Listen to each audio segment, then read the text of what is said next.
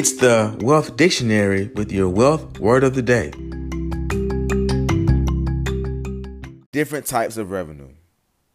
A company's revenue may be subdivided according to the divisions that generate it. For example, a recreational vehicles department might have a financing division, which could be a separate source of revenue. Revenue can also be divided into operating revenue, sales from a company's core business, and non-operating revenue, which is derived from secondary sources.